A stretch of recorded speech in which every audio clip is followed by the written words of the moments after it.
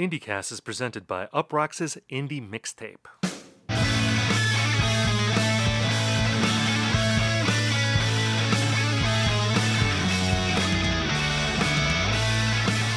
Hello everyone and welcome to IndieCast. On this show we talk about the biggest indie news of the week, we review albums, and we hash out trends.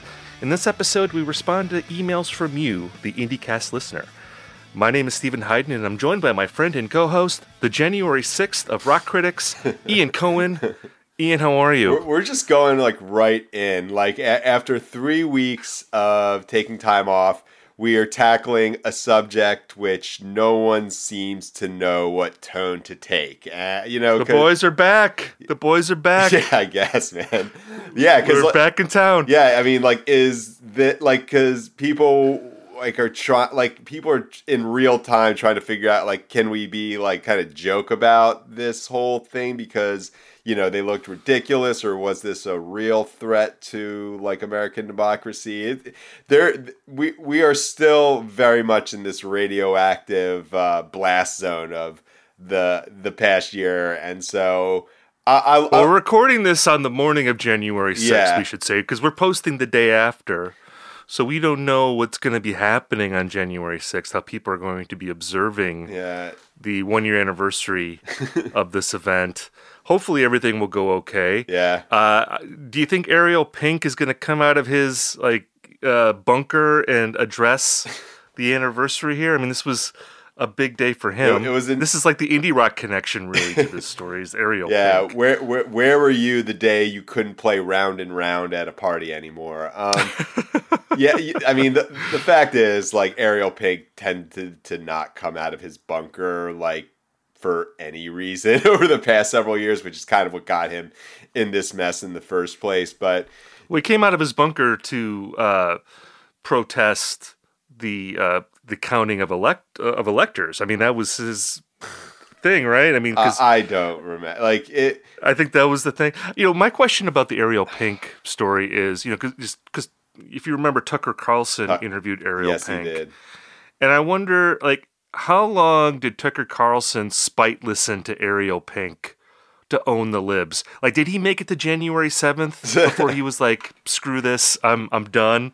Or do you think he went on a bender, a deep dive into the catalog of Ariel Pink, and he's just a total head? All the paw track stuff that he did, I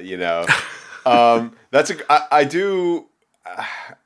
I'm sure that they took a cursory listen, because there are times when I have to talk about an artist that I'm completely unfamiliar with, so I just kind of do the 20-minute shallow dive into the Apple Albums Essentials. But I'm gonna guess probably at least half of Before Today, maybe a little bit of Mature Themes. Or they just had an intern. I guarantee Fox News does have some Columbia grad who is just kind of faking their way through right-wing media to get a couple of jobs on the resume before they try to get into NPR or whatever. So I think that Tucker Carlson had to come at least somewhat prepared. Have you noticed that Kennedy, the former MTV VJ, who I think she hosted Alternative Nation or 120 Minutes, at least occasionally, back in the day. She had a rocket from the Crypt tattoo back in the day. Back when back when San Diego Legends Rocket from the Crypt had a thing where if you got a tattoo, you could get into any of their shows free for the rest of your life. She had one. But anyway, she's a Fox News host now. And I think she was a Republican back in the day. So she's always been conservative, but the MTV to Fox News pipeline includes her. And also Rachel from the San Francisco season of The Real World. Her husband, Sean Duffy, is a Republican senator from Wisconsin, or represented. I don't know if he's still in office or not. But anyway, Rachel from The Real World, she's been on Fox News. Wow. I don't know if there's any other examples. I want to ask quick, how was your vacation? 'Cause like you said, we've been gone for 3 weeks. Did you have a good holiday break? Yeah, I had a good holiday break, and now I'm looking at these mailbag questions and feeling our listeners have this IndieCast thing down better than we do. Like oh man, they've been practicing over it's like when the fan fiction becomes better than like the source material. Like this is us now, man. Our reader, I'm excited to get to our mailbag because our readers are like writers for this show now. Like they are giving us incredible content that we can just lay back on our piles of indie rock money and not do any work because the readers are doing all the work for us. By the way, I also had a good vacation. You didn't ask me how my vacation was. Yeah, because I kind of don't care. Okay, I'm just going to assume that you care. I do. One thing, I don't think we missed a ton of news while we were gone, but like one story I did want to revisit. I don't know if you saw this. Steve Albini and the guy from Eve 6 had an online argument about counting crows over like New Year's weekend. Did you see this? You know what? Like maybe I had a better vacation than you did because I did not see that. I saw it after the fact. I saw it a few days later. I'm on various, like when you tweet a lot about a certain artist, you'll get more tweets. Yeah, of course. For that band. So I've tweeted a lot about Counting Crows. So I think I'm like on the Counting Crows pulse here. So I get all Counting Crows news. And so I saw this a couple days after the fact that the Eve 6 guy, he was defending Counting Crows. And Steve Albini, of course, was ripping Counting Crows, as you would expect. I think he called them music for wine-drunk preppies, was one quote. A very Steve Albini-like quote. And I don't even know how this got started. I don't know if, like, the Eve 6 guy said something about Counting Crows and Steve Albini responded, or if it was the other way around. Of course, I am a huge Counting Crows fan, but I will defend Steve Albini's right to criticize them because he's a musical legend, and he's a legend, of course, because he produced Razorblade Suitcase. Drums on Swallowed. Oh God, man, that's why you get Steve Albini. That's why you go to Electric Audio. Yeah, and he's done other things too, I think. Yeah. I'll have to look him up on Wikipedia. I know that he produced Razorblade Suitcase. I think when he dies, that'll be the first thing in his obituary. Yeah. Steve Albini, the producer of 1996's Razorblade Suitcase, has died today. Yeah. And he was also in some bands and produced other records. But I just felt like this is a sign that we've been gone for too long. Yeah. When Steve Albini and the Eve 6 guy are really doing the things that we should be doing. I know. Also, I love the fact that we've been talking about this tweet for, a minute or two, and not once did we consider the possibility that Eve 6 guy has an actual name. Like, I know what it is, and I refuse to use it just because, Eve 6 guy. I know what it is, too. Okay. Yeah, it's funnier, though, to call him the Eve 6 guy. Absolutely. And, I just love the fact that, like, I don't know what your first experiences were like talking to... you've been interviewing people for a long time, so you're probably haven't been starstruck in a while, but, like, Eve 6 guy, I remember him saying that Inside Out was like kind of his attempt to make a Jawbreaker song, which leads me to believe that he's a huge Steve Albini fan, probably fantasized about having Steve Albini produce an Eve 6 album. And here he is 25 years later and finally gets to interact with Steve Albini, and it's an argument over Counting Crows. This is like kind of a never meet your heroes sort of lesson, perhaps. And also, I'm a bit, like, I will defend Counting Crows. Like, yeah, wine drunk preppy, that is kind of me. Like, when Counting Crows were at their peak. So, yeah, I'm going to own that. Well, and I'll just say that whenever I drink wine, I usually want to put on Razorblade Suitcase. So, that's like my go-to wine record. So, Steve Albini, you got to watch yourself there a little bit. Can I tell you my quick Steve Albini story? Sure. I've never interacted with him. I've never interviewed him or anything, but I wrote a column for the AV Club many, many years ago that ended up being conversation fodder on the message board for Electrical Audio. And Steve Albini opined on my column, and he called me, quote, a date-raping Bush voting bro. Wow. Yeah, which I don't know where that came from because there was nothing about Bush or anything like that in my Well, maybe he thought like Bush voting, like maybe meant the band Bush, and not George W. Bush. In which case, he would be correct. Yeah, and I think that we would have common ground on there because we're both Bush supporters in that regard. But yeah, he didn't like my. I don't remember what column it was, but he didn't like it. I love the fact that you can't remember what column it was. Just that you know I don't remember. Just that Steve Albini was pissed about. I mean, that is like that is a classic Steve Albini story. I know that like Steve is trying to. Or has like tried to reckon with his past as like the original edgelord pre-Twitter, but I mean that's going to be forever a kind of classic story. Something that has nothing to do with him that he just feels the need to interject himself into, and Dave. Well, and also like describing people in these like reductive terms that really have nothing to do with the task at hand. Yeah. It's the same thing like how you describe.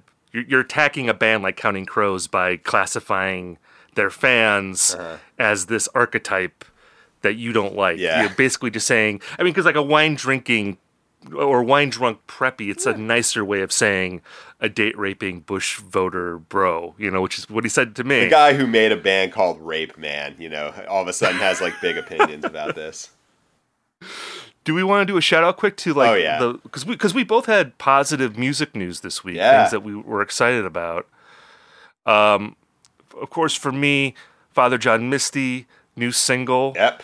Sounds very swanky, very kind of like mid 20th century croonery type music. I really like it. It was a beautiful song. Excited for the new record.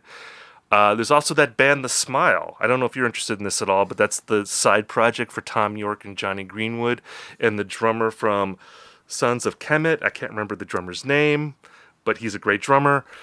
And the song is like pretty rocking. It's like the most rocking music to come out of any kind of Radiohead project in 15 to 20 years. Yeah. So that was good for me. And then for you, there was like big hardcore and emo news this week. Vane.fm. Oh, man. That is like... So they used to be called Vane. Now this is... But in 2018, they made a record called Error Zone, which began with the Amen breakbeat. And they're back now. They're going to be touring with Touche Amore. They're seeming like they're going to be like one of those bands on the Code Orange trajectory where they start playing like festivals headlined by like Korn and Metallica, and maybe get like a WWE theme. And Turnstile obviously broke it wide open for bands like this. So no skipping leg day in 2022. I saw the video for their single. Yeah. And like, there's like this like dismembered head jumping out of a bed. Yeah, it's a very unsettling video. Yeah, total AJ Soprano T-shirt. They are leaning into it. God bless them. It's like a head with like a bloody neck, and it's just like jumping out of like a bed sheet. Yes, at you. Yeah, they are owning the new metal. Like people are like trying to say, crazy. Yeah, hardcore band Vane. No, they're new metal. Include the umlaut. There is absolutely no doubt about that. And also. During the vacation, like one of my most memorable moments was watching a laggy, sort of glitchy live stream of the Hotelier playing their first show in what had to be at least 4 years. It was the Counterintuitive Records Holiday Showcase. This is great. It was like Oso played, Illuminati Hotties played, Roswell Kid played. I mean, if there was any reason for me to ever hop a plane and head to Boston in the middle of December, that would have been it. Look, as much of a Hotelier fan as I am, they are kind of a hit or miss live band in their day. They sounded great at this show. The crowd was super into it.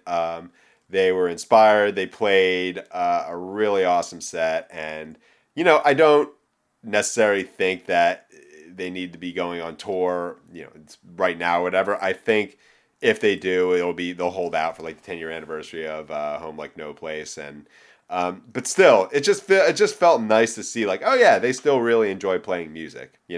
Maybe Christian. We've covered the two biggest poker players in indie rock, Steve Albini and Christian Holden. Oh, that's true. Yeah. Did they play any new songs or just old classics? Yeah, they are. I don't think they'll ever make a record again, which is fine by me. But yeah, we'll see. Yeah, no new music, no covers, just playing the classics. But they did play one song off their first record, which is that's a deep cut or two, but not and nothing new. Well, let's not forget that they could have played your wedding. They offered after the fact, so it could have been the second gig after that one. Let's get to our mailbag because, as we have alluded to, we have incredible questions this week. We haven't done a mailbag in probably a month. Oh yeah, because we had a couple episodes I feel like where we didn't do a mailbag because we had just too much stuff to talk about. So we're catching up. We're emptying out some of the mailbag here in this episode. And this first question, you and I both agreed, this is the best question we've ever gotten. Yeah. It's unbelievable. And it comes from Alistair in Denver. He writes, "Hi, Steven. I've been listening since Celebration Rock days and always appreciate you and Ian's due diligence when it comes to remembering some guys. So let's quiz him. Below are some trivia questions to be read at Ian. It'd be an honor to stump Ian on some profoundly useless knowledge I have acquired over the years." And yeah, he wrote a quiz. This is a 5-question quiz. Incredible questions. These are incredible. And you swore to me that you did not look at the answers. No, I saw that there was an answer key, and the moment that happened, I just skipped past it. I swear to God, I don't know the answer to any of these off the top. So let's okay. So we have competitive integrity in this quiz. That's right. Ian has not cheated. So let's get to it. Question number 1. Which Pitchfork Best New Music Band did Bruce Willis cite as one of his favorite new bands in a 2007 press conference? A Place to Bury Strangers. B, Black Lips. C, Deer Hunter. D, Architecture in Helsinki. Now, before I'm just wondering, do you know the answer to this, or will you be deducing it? I absolutely do not know. I don't know the answer to any of these. I will say it's probably not Architecture in Helsinki because they were 2005-ish sort of band. And it's 2007, so... But all three of the first 3 bands, they're all eligible for it. I know Cryptograms came out in 2007. The Place Very Strangers, self-titled. So Bruce Willis, actor, kind of a dirtbag, sort of macho guy. If it was Christopher Moltisanti, I would say A Place to Bury Strangers because they have more of a shoegazy sort of thing. Black Lips, and they're kind of or hard canceled now. I think that sort of band would appeal to an actor who's trying to look cool. So I'm going to say Black Lips. So I feel like you overthought this because you were going with a Best New Music in 2007, not taking into account that Bruce Willis is probably not up on the most up-to-date Best New Musics, that he'd be a little bit behind. The answer is D. What? Architecture in Helsinki. Oh yes, my that is God. the answer. Yes. So yeah, because Bruce Willis, he's not reading it every day. He probably has an assistant who is compiling, playlists or something. And this was from a couple years ago, so he's a little bit behind. That's the most I can't picture Bruce Willis, the guy. He's made some bluesy ass rock on his own, right? Oh yeah. Okay, so Architecture in Helsinki is the exact. Well, I don't know, maybe. He just wants to, counteract the music he makes on his own. He's he calls himself Bruno or something like that, right? Well, that was in the 80s. Okay. And I'm sure, maybe he subsequently heard Black Lips and got into their, subversive blues rock stylings. But I think my theory is that maybe his daughter was into this band. Yeah. Yeah, Rumor was into the band. She played it around him. He's like, oh, that's pretty good. And he wanted to ingratiate himself. Fucking jam. Yeah, he's ingratiating himself to his daughter by co-signing on something that she liked. That's my theory on that. Or he's just a hardcore Architecture in Helsinki fan. Right. It could be that too. So Ian got that one wrong. Yeah. So you've stumped him on the first one, Alistair. Number 2. Which one of these was not an item on Denny's 2009 all-nighter menu featuring various pop-punk and alt-rock artists of the time? I don't remember this at all. I don't remember Denny's having a indie rock menu. I vaguely remember this. This is Alistair's going deep here. This is like entry into Harvard type test. Like if you ace this, you're going to Harvard Law School. A. Hoobastank's Hobo Burrito. Hobo Burrito? It's a Who Burrito, I believe. It's a Who Burrito. Okay. B. Dashboard Confessionals Acoustic Smoked Chicken Quesadilla. C. Good Charlotte's Band of Burritos. Okay. Or D. Taking Back Sundays, Taking Back Bacon Burger Fries. I'm going to go with, so 2009, I would say that Taking Back Sunday is the least popular, I would say they're the least popular of this group.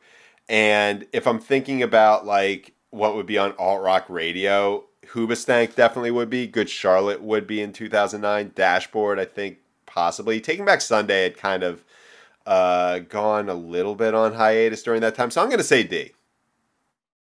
You're saying D? See, I said D too. The answer is B.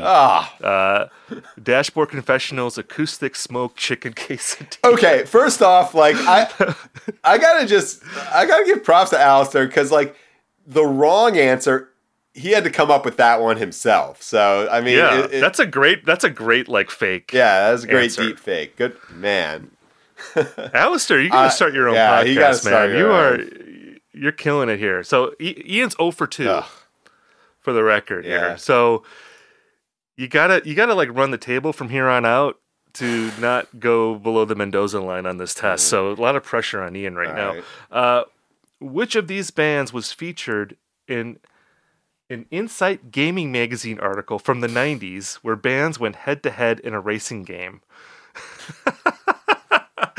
Oh my God! Print media is dead, man. We are long past the golden age. He's going into the Insight Gaming Magazine archives for this one. So which of these bands went head-to-head in a racing game? Blink-182, A, B, Filter, C, 311, D, all of the above, but also Bush. Another Bush reference. Yeah, but I gotta go with D. I gotta go with D only because I hope that's the one that's true. So you're saying Blink-182, Filter, 311, and Bush were all in this article? Yes. From Inside Gaming Magazine. Yes. And you are correct. Fuck it yeah. is all of them. So Ian is on the board. I can't wait. 1 for 3. Hold on. I just now I gotta find this magazine to try to figure out whether they got all the band members to do it, because I just want to imagine if it was Mario Kart or Gran Turismo, maybe Mark Hoppus and Gavin Rossdale going head to head, or whether it was the bassist from Bush and Travis Barker. I'm guessing that I could see Robert Patrick doing it. Yeah, definitely. From Filter, but Gavin Rossdale I don't think would be doing it. I think it'd be the bald guy, the guitar player. Yeah. I don't know his name. The bald guy. One of the other guys in Bush. Yeah. I think any one of the guys in Blink-182 would have done this. I could see any one of those guys doing it. They play video games. So, I don't know. We need a follow-up to that one, Alistair, if you can let us know which members played in this magazine article. Number 4, another magazine article question. In a Rolling Stone article, Modest Mouse's Isaac Brock listed which of these bands in his top 5 albums of the 2000s? A, Kings of Leon. B, Kasabian. C, She Wants Revenge. D, all of the above. Oh, God.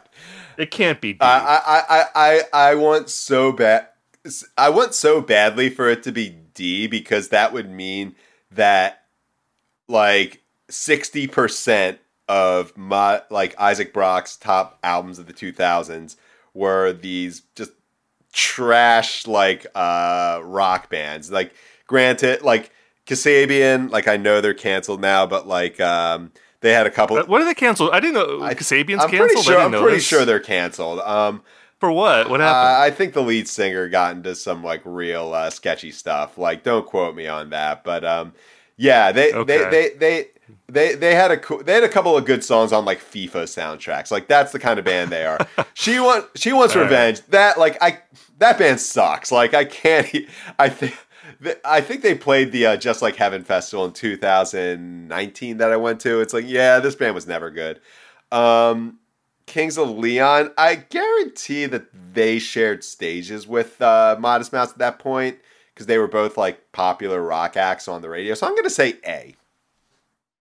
It is A. Kings of Leon is the answer. Look, depending on the record, I don't think it's that bad of a call by Isaac Brock, but, it's definitely the least offensive out of any of these choices. Although if he had picked the She Wants Revenge record, which I believe was a self-titled record. Yeah. I don't know if they had more than one record. I only know that, I guarantee they self-titled one. That would have been funny though. I'm with you. I wish it was all the above, but yeah, it's just Kings of Leon. Last question. So you're 2 out of 4. Right. You're batting 500 right now. So Ian's making a comeback here. This last one will determine whether you had more correct or more incorrect in this quiz. In a 2003 Pitchfork article, Death Cab for Cutie's Ben Gibbard ranked his favorite songs by this artist. A. Pearl Jam, B. Fugazi, C. Hall & Oates, D. Cher. All right, I definitely know this one because I remember reading. Like, look, you asked me about like a Pitchfork article in 2003. I'm gonna know the answer. I'm just kind of happy that they got Ben Gibbard to do an interview because I remember that they were not particularly kind to transatlanticism. The answer is Hall & Oates. Yes, you are correct. As soon as I saw 2003 Pitchfork article, I'm like, this is money in the bank. Yeah. Ian is going to get this one right. So 3 out of 5 for Ian. Good comeback by you, by the way. You got in a hole early on. I think the questions got a little bit easier towards the end. Just rain on my parade, why don't you? I'm just saying, the Pitchfork, that's a little bit easier than citing Insight magazine. Yeah. Which I did not know was real. So, but he provided links. Right. He provided links to all of these, so this has all been verified. So yeah, great question, Alistair. That was amazing. Please, if anyone has any other quizzes like that, send them in. Yeah, that was a lot of fun. Yeah. Let's get to our next question. All right. It's kind of anticlimactic after that question. I know, right? Look, if we ever have any weeks where there's just not a lot happening, like we've got our mailbags, we've got our IndieCast Hall of Fame. Next time we gotta like call up Alistair. It's like, man, we need a quiz. We need a quiz, and I should have said this at the beginning that like people at home, you should have like paused your podcast so you could answer it yourself before hearing the answer.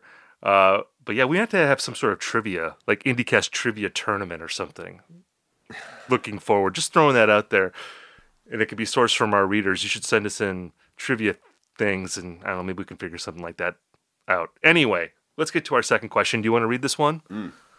Yes, I do, because, man, I love this one. So, hey, Steve and Ian. This one addresses both of us, which is nice. Tyler from Philadelphia here. And I immediately think of, like, the 15 people from Philadelphia in indie bands I know who are named Tyler. Big fan and longtime reader of both your work. Was going back through old playlists and stumbled into a real remembering some guys moment. Do you remember in the early 2010s, which... Yes, I do. When every band had around 8 members and kind of sounded like local natives. This is a more niche version of blog rock or landfill indie that has to include xylophones, horns, and a solo tom drum on stage. Some examples include Hey Rosetta and Freelance Whales. Hey Rosetta had an exclamation point. I've included a playlist below. Love it. We'll post that on our Twitter, by the way. Yes. I was trying to come up with a name with this moment of music. I thought Manorcore, based on Gorilla Manor, would be fitting. Some friends suggested Whoacore or Baroque Twee. But just curious what you guys think about this era/trend. I was thinking clarifications had to be post-Arcade Fire Decemberists, but pre-Mumford Lumineers. Not exactly a dig, but there are some bands and songs that would fit into this that I genuinely love, such as Los Campesinos and Frightened Rabbit, but some that seem totally hilarious in hindsight. So let me know what you think. And also, we got to give a shout out to the Power Pop Heads chat, PP Heads. Saying that out loud makes me feel like I've been played. That would be sick. So, Steve, I I know how I feel about like this was very much in my wheelhouse. I don't know what your relationship with this style of music Oh is. yeah, So I mean, I'm dying to hear. it's funny. And by the way, I feel like we should explain for the people who may not be total local natives heads that Gorilla Manor, that's a reference to their debut record. For those of you who may not know that, Yes. I don't know if you saw this over the break. There was a story in Vox about uh, cringe culture from the Obama years, basically pop culture that people really embraced during the Obama administration that now seems embarrassing.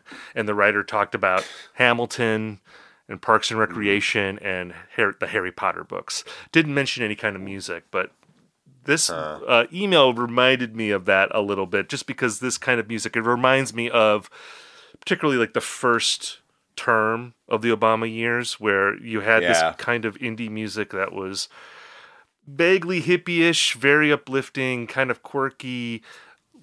As the listener said, lots of band members, very expansive sound.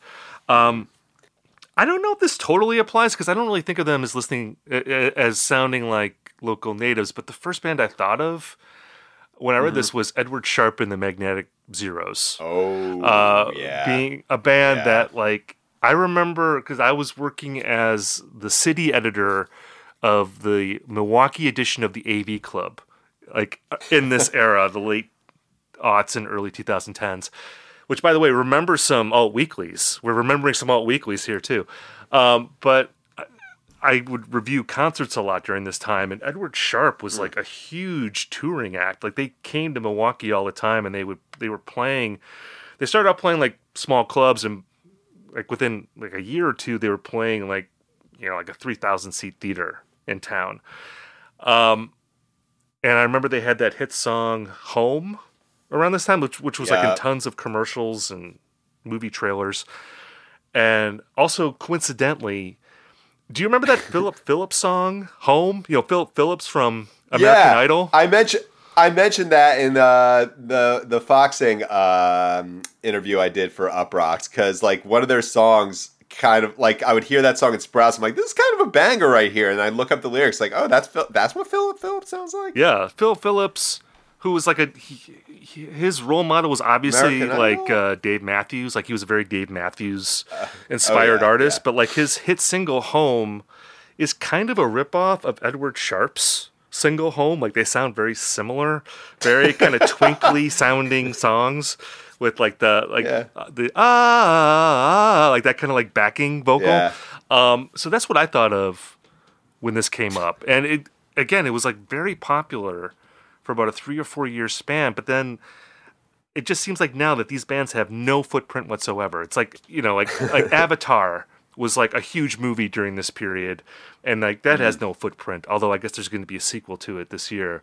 Yeah. Also, there was an episode of How To with John Wilson where like there's a group of people who talk about they speak in the Avatar language and talk about like how that movie like saved their lives, more or less. So it doesn't have a footprint in Twitter or like the cool person discourse, but it does have an impact. But I get it. Well, then that makes me think that there's maybe like a secret majority or a silent majority of Edward Sharpe fans waiting for the Edward Sharpe revival. Yeah, I think about like one thing that kind of goes unspoken with this style of music is that so much of it reminds me of living in Los Angeles from 2006 to, let's say, 2012. Also, it's kind of funny that like local natives are held up as the epitome of this because they themselves were somewhat like seen as like an amalgamation of like all these indie like trends from a few years prior, like Grizzly Bear or whatever. First off, like Local Natives, great band. Like I always want to put that out there. Hummingbird, though, I think is their best song. But yeah, this is like prime remembering some guy's territory because unlike the landfill indie that this person mentions in the UK, like none of these bands got, with the exception of maybe like Edward Sharpe, none of them got like super big to the point where they are just part of the culture just by nature of being played so much. And I'm looking at this playlist, and the first thing that your Tyler, your first mistake was not including Bishop Allen. This to me it epitomizes that kind of Obama era twinkly, quasi-twee sort of tail end of blog rock. They were a huge band of the Nick and Nora Infinite Playlist soundtrack. And fun fact, one of the guys from Bishop Allen, I think they went to Harvard. One of the guys co-founded OkCupid. So, I mean, wow. Talk about being a legend in two games. This style of music is super interesting to me because I think we see all trends eventually reemerge. We're seeing that with like nu metal. I think we're kind of seeing a dance punk revival, or maybe Meet Me in the Bathroom stuff is starting to filter back in. I am trying to envision a world where this style of music, and like, let's be perfectly clear, this stuff was never, ever, ever seen as cool. Like, I'm looking at this playlist and like having flashbacks to writing like 3.5 and like 4.8 reviews at Pitchfork for like Freelance Whales. Like, this is the last style of music you could get a free shot at. Well, because it was just, I mean, it was kind of filtered down from like Arcade Fire. I feel like they are, of course, the beginnings of this, and then you have Decemberists, and we talk in the letter writer referred to that, and those were critically acclaimed bands. But then, it filtered down to all this like subsequent generation of groups that really kind of turned that into a formula, and they actually ended up having hits, which like Arcade Fire never had like a song as popular as Home, the Edward Sharpe song. I think the thing that would prevent this from becoming a trend is that I can't see a band in 2022 having like 8 members or 9 members. Like where you could afford to do that, or like where that would just at all seem feasible to do. I have a hard time believing that could happen. Yeah, and I think that like what the kind of unspoken thing about like Obama cringe culture, particularly with this style of music, it is just like the most painfully white shit you can imagine. Edward Sharpe and the Magnetic Zeros is like particular. You just think of just like 8 guys, like kind of Laurel Canyon, like they're all sort of wearing these stupid ass hats, which, I'll admit that was a thing in LA back in the day. I can't act like I'm above it. And this kind of like optimism that just seems so, it could be great counter programming in 2020, but it just like, I just don't know what sort of band might subject themselves to that. That being said, there is a new album that's coming out in about a month or two, I think, from a band called String Machine. I love this band. They're from Pittsburgh. There's like 5 or 6 or 7 members. They play, there are banjos in there. There are strings. It's a great record, and it also sort of kind of brings this sound back. So I'm very interested to see how that's received, because they do seem positioned to be a breakout band in 2022.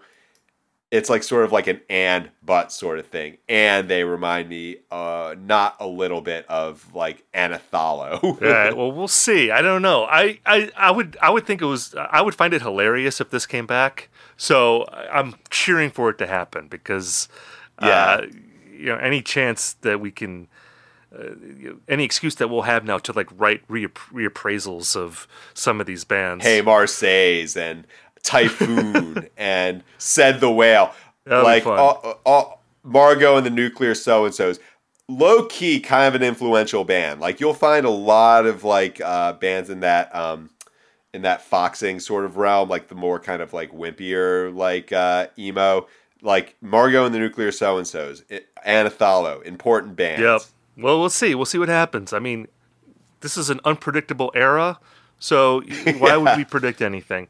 Maybe like a Margot and Nuclear So-and-So song will get like huge on TikTok, and then we'll be doing an entire episode dedicated to On a Freezing Chicago Street. And it will all end with Philip Phillips being reappraised and getting like an HBO documentary. Yeah. We were so worried about being rusty, but it's very clear we're ahead of the curve.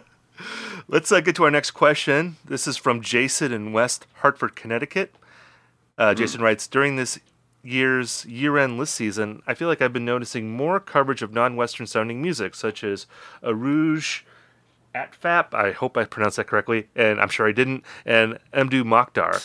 I was happy to see this, but then after doing some more research, I noticed that Arouge Atfap lives in Brooklyn and that Mdu Mokhtar recently signed to Matador Records. As someone who knows very little about how music publications are run, this leaves a lot of questions floating around in my head. Aside from the fact that a lot of the publications we talk about seem to be based in the US and UK, is there a reason why they don't seem to cover many non-Western artists? Do publications get paid by labels to cover or review their artists? Would Afrique Victime, which is the Mdu Mokhtar record, have been as acclaimed if it hadn't been released on Matador? Am I even asking the right questions? I'm curious what your guys' thoughts, insights are on this. Just want to say that I appreciate you guys and love listening to the show every week. Thank you, Jason from West Hartford. So Jason is wondering why, and this isn't just true. What's the deal? Yeah, it's not just year-end lists, really. It's just, I would say music coverage in general doesn't cover much non-Western music. And he's even suggesting, or he's asking, are music publications on the take? Are we getting paid off just to cover American music or English-speaking music? I'll let you go first. How would you respond to this?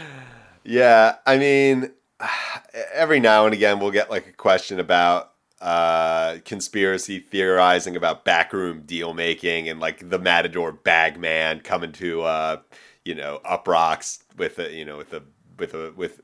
loot for us to cover band. I mean, I've come to love these sort of theorizing because I mean it makes our job sound way more interesting than it really is. It sounds like there's much more danger and intrigue when in reality, I mean, you kind of got he kind of figured it out, which is that I mean, Matador did not just pluck some guy out of West Africa and put him on the label. Like, they'd been making records for a while and they got discovered by Matador, which put them in front of more eyes and ears. And that's what labels do, and also like, that's also why artists might move to Brooklyn because you're closer to the center of media. And in the streaming internet age, it shouldn't matter where you're from or like what label are you on, but like at the end of the day, there's just so much music out there that there has to, publications just need to rely on some kind of filter, like a trusted label or, oh, I've seen this person at shows around Brooklyn, or I have context to which to put them. And to counteract the artist that they mentioned, you can look at someone like Power Newell, who is just like literally some anonymous guy in Seoul, Korea, making an album that sounds like it was made on a shitty laptop, and it gets a lot of hype simply because people on Rate Your Music found it. But I mean, I would love. I think there's this expectation that all publications need to cover all forms of music equally, and it's just not really realistic. And I mean, I could try to engage with Singaporean emo, or like there's a lot going on in Asia, but I just the lyrics are, I don't speak the language, I don't understand the context of it socially, and so it's just really harder for me to be an expert on this. So I look for it. Hopefully there are people who serve as guides, like Keegan Bradford's Friendship International. Shout out to that. But yeah, I mean, we just kind of have to be, I suppose, realistic about it. Yeah, I just want to say unequivocally that publications, as a rule, are not paid by labels to cover music. I just want to say that because I actually feel like this is a common belief among a lot of readers that this is how it's determined what things are covered, that there's some money changing hands or some other thing that isn't based on why, like some sort of editorial reason for covering something. So I just want to say that isn't the case. I'm sure there have been instances of that, but that's not a common thing. I think the reason why this doesn't happen, and I think, Ian, you alluded to this, is that the expertise just isn't there. There's not a lot of music writers that are just well-versed in this kind of music. And certainly, if this is something you're interested in reading about, I could definitely see how that would be a negative thing for you, because it sounds like you in particular, like you want to read about this kind of stuff and you're not seeing it. I will say, however, that on balance, the majority of readers are not interested in it. And that's another factor here that comes into play, that it's hard enough to get people to click on an article about an English-speaking act that they haven't heard of. But if you then add a language barrier to it, it makes it that much more difficult. I also say that in the case of Mdou Mokhtar, that along with being on Matador Records, the kind of music that he plays is very approachable for Western listeners, because he's basically playing guitar-heavy rock music. There's a lot of songs on his record that kind of sound like ZZ Top or Jimi Hendrix or even like the Grateful Dead. And a lot of people in America and in Europe like that kind of music. So it's easy to understand, which is why I'm sure, he ended up on Matador Records, because he's really not that different from a lot of other bands that are on that label. But just to circle back to, this belief, which again I think is pretty common, that music critics or journalists are being paid off by labels to cover certain acts.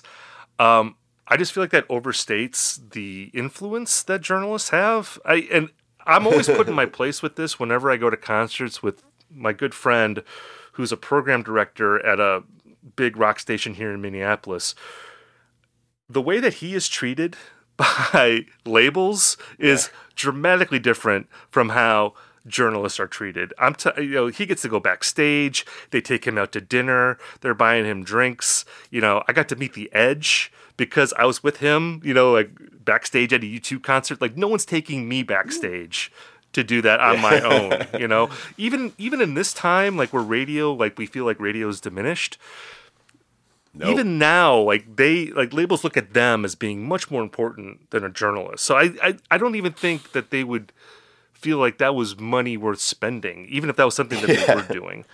So I just want to point that out, because I think in our world that we all populate online, it's easy to think, a review on this particular website, it's going to make all the difference in the world. When, it might have some impact, but in the real world, things like radio, things that we might think are irrelevant, they still matter more in many cases than our little, keyboard peckings, on certain bands. Yeah.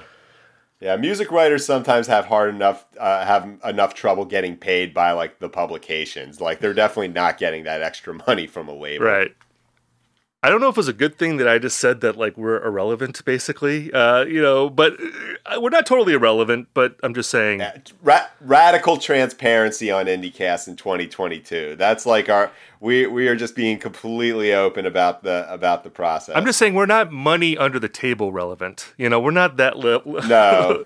We're not that level relevant. Even if these labels don't have they don't have a slush fund to pay off people like me, Yeah, unfortunately, if anyone wants us, if Philip Phillips people, if you want to pay us off, so we can talk more about Philip Phillips.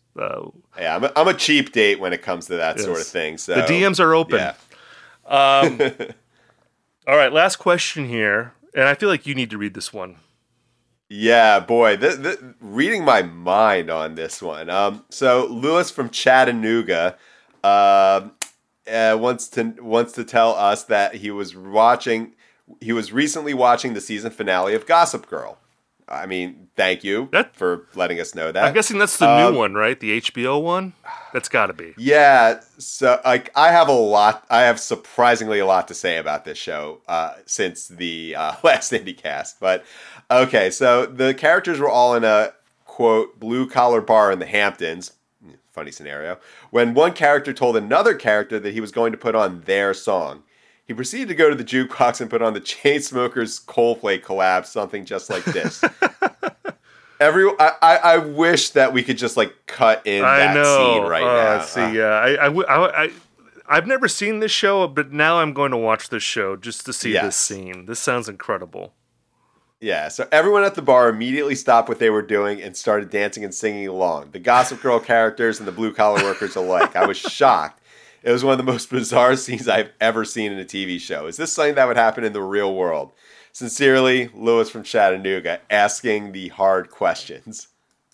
So this is interesting to me because I don't watch Gossip Girl, so I don't know the characters or if they're big music fans or not. But I'll just say that I'm always a fan of TV shows that give the characters like a realistic sort of middling music taste. Where they're not like a connoisseur, but they're just like a regular person and the kind of music that they would like. Like I can buy that like two people would love something just like this because I think that song has been streamed like 2 billion times.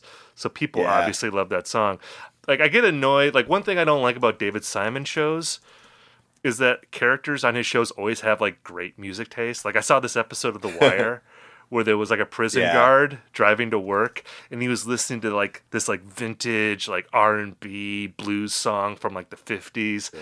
And I'm like, dude, this prison guard would either be listening to sports talk radio or like just some crappy like light FM, music that you like Good Times, Great Oldies type channel. Like he's not listening to, he's not digging into like the Alan Lomax archives for songs to listen to on the way to work. That's why, like when you watch Sopranos, I always appreciate that David Chase made Tony Soprano. He likes Journey and Deep Purple and Dark Side of the Moon. New Jersey classic rock king shit. Yeah, exactly. It's like realistic to his music taste, like or a character like that. So. Yeah. Not without knowing who these characters are, like in a way, like to answer the question, I could buy that because like a lot of people love that song. Yeah. 1.7 billion streams. Jeez Louise. Which is not the most popular Chainsmokers song. Closer is. That's got 2 billion in the bank. My God. Yeah. So, over the holidays, my wife engaged in a full-on rewatch of Gossip Girl. Work slows down because of the holidays and COVID. So every time I would come home, or leave my office from writing, Gossip Girl would be on, and I think this really nicely dovetails with the Whoacore, Manorcore discussion because this show is very much of that era, 2008, 2009. If you go back to the original, there's definitely some Rooney songs on there. Seawolf. Seawolf. If you're from LA, you know about Seawolf. The Deadly Syndrome, the first band I ever reviewed at Pitchfork, is on there. And real Black Crystal Wolf Kids hours. By the way, if you know who Black Crystal Wolf Kids are, they're still playing. They're an indie rock cover band. You should really look at their website.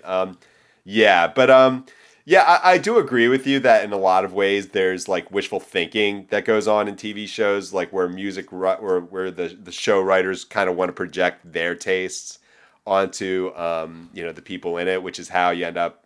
I just think of like that movie Booksmart where like teens in 2018 are like supposedly jamming out to LCD Sound System. Right. But and also I gotta mention, like the one time I sat down and like watched some of the show with her, there was a discussion about having at a wedding a flash mob to Steely Dan, and then there for like a minute or so they just dunk on Steely Dan. It's like.